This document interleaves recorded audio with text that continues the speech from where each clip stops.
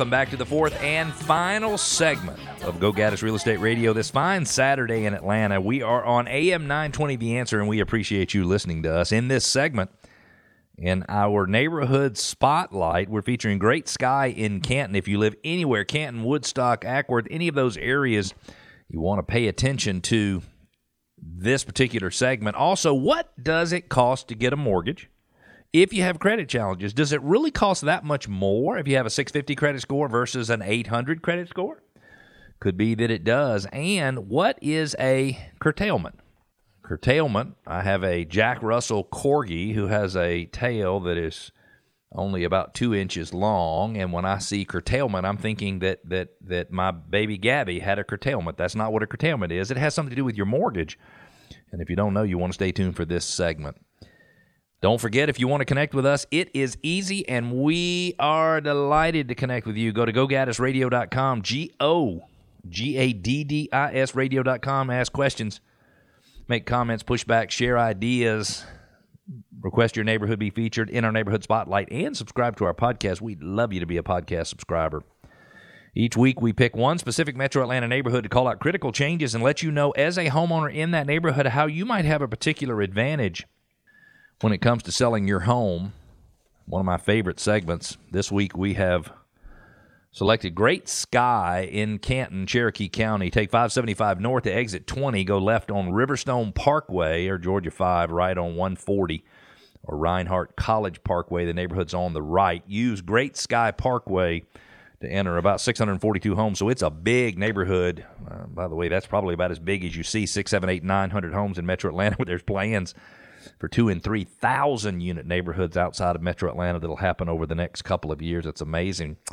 Developers from around the country are lining up to build homes in Metro Atlanta because they think the Metro Atlanta area is very, very promising from a real estate standpoint. 2020, there were a total of 98 homes sold in the neighborhood, and they took 72 days to sell.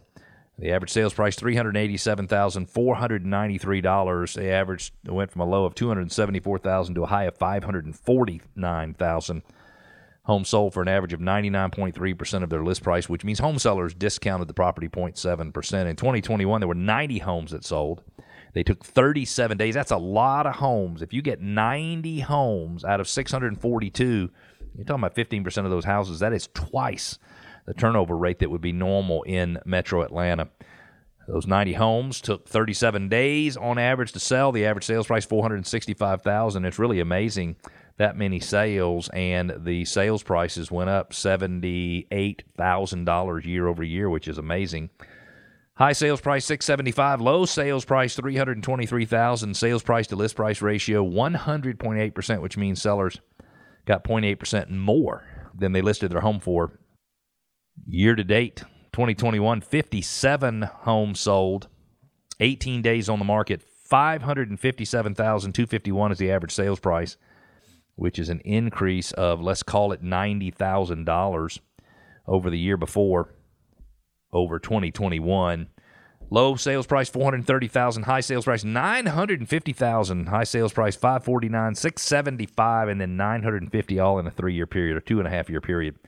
Currently, 8 homes available for sale in the neighborhood. For that neighborhood, it's only a 1-month supply, which means all 8 of those homes should be sold within 1 month. If you have less than 4 months' worth of inventory, seller's market. 4 and 5 months' worth of inventory, balanced market. Neither the buyer or seller have much of an advantage over 5 months' worth of inventory. It is a buyer's market, which means the buyer rules the roost. 642 homes in the neighborhood, plus or minus.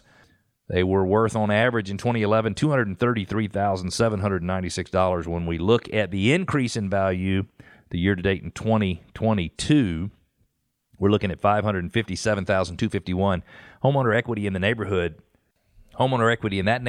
guys, has increased $208 million. Those 642 plus or minus homeowners have $208 million more in homeowner equity. The elementary school is R.M. Moore, the middle school is Teasley, and the high school is Cherokee High School.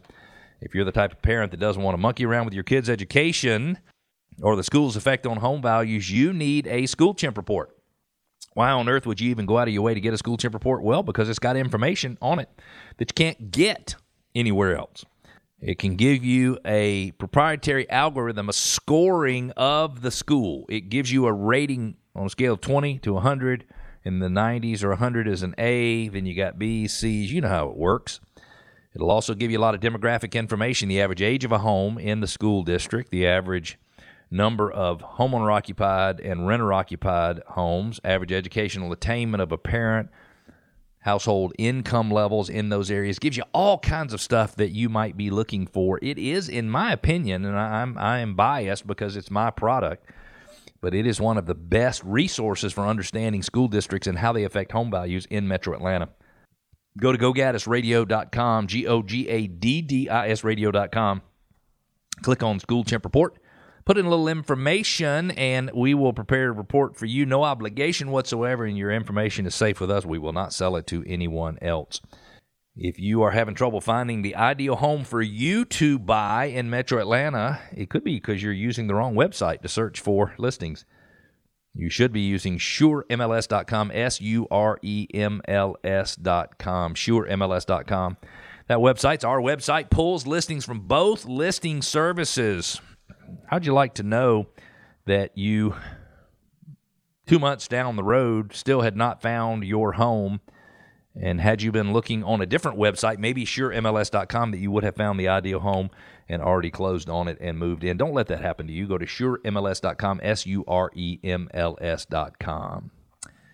An article from RIS Media, one of my favorite real estate publications, shows home buyers with lower credit scores pay extra $104,000 in average in mortgage costs. You heard me say that right. Home buyers with lower credit scores pay an extra $104,000 in mortgage costs over the life of a loan. That's amazing. Rising home prices and rising interest rates are exacerbating affordability concerns for potential buyers, especially those with lower credit scores. Today's home buyers can expect to pay approximately 62% more per month to buy a U.S. home at a typical price than a year ago. We looked at credit scores versus current mortgage rates. And these monthly increases in spending are exacerbated for millions of Americans with poor credit scores. For example, a borrower with excellent credit score, which would be between 760 and 850, could qualify for a 30-year fixed-rate mortgage with an interest rate of 5.099% the day this article was written, August the 1st. For the same loan, a similar borrower with fair credit between 620 and 639 is eligible for a rate of 6.68%. Listen to the difference. 760 to 850, interest rate 5.099%. 620 to 639, 6.68%. That's a big deal. This equates to a difference of $288 in monthly mortgage payments and nearly $103,626 in interest over the life of a 30-year loan because of the current price of a typical U.S. home. When you're thinking about buying a home, best first step is to fully understand your financial picture. You know, what you can afford, your outstanding debts, your liabilities. If you find you have a low credit score, you really ought to take some steps to improve your credit score. If someone has a credit score of 760 to 850, their rate would be 5.099%. On a typical U.S. home, the payment would be $1,538 a month. Score of 700 to 760, 5.321%. The payment would be $1,557. Just a little difference.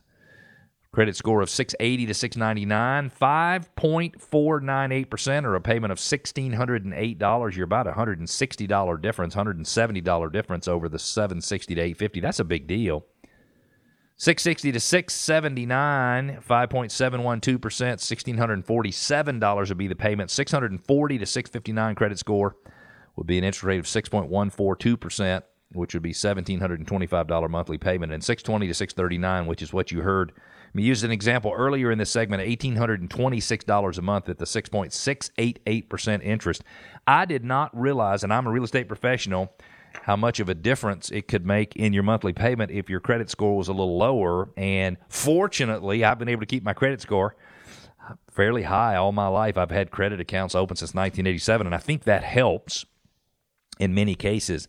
But if you're looking to buy a home and your credit score is not exactly right, have a conversation with your lender. Maybe you can reach out to John Birchfield of Capital City Home Loans at 678-226-7887. Let him talk to you about where your credit score is, what the cost of a mortgage will be based on that credit score, and what you can do to make it any better.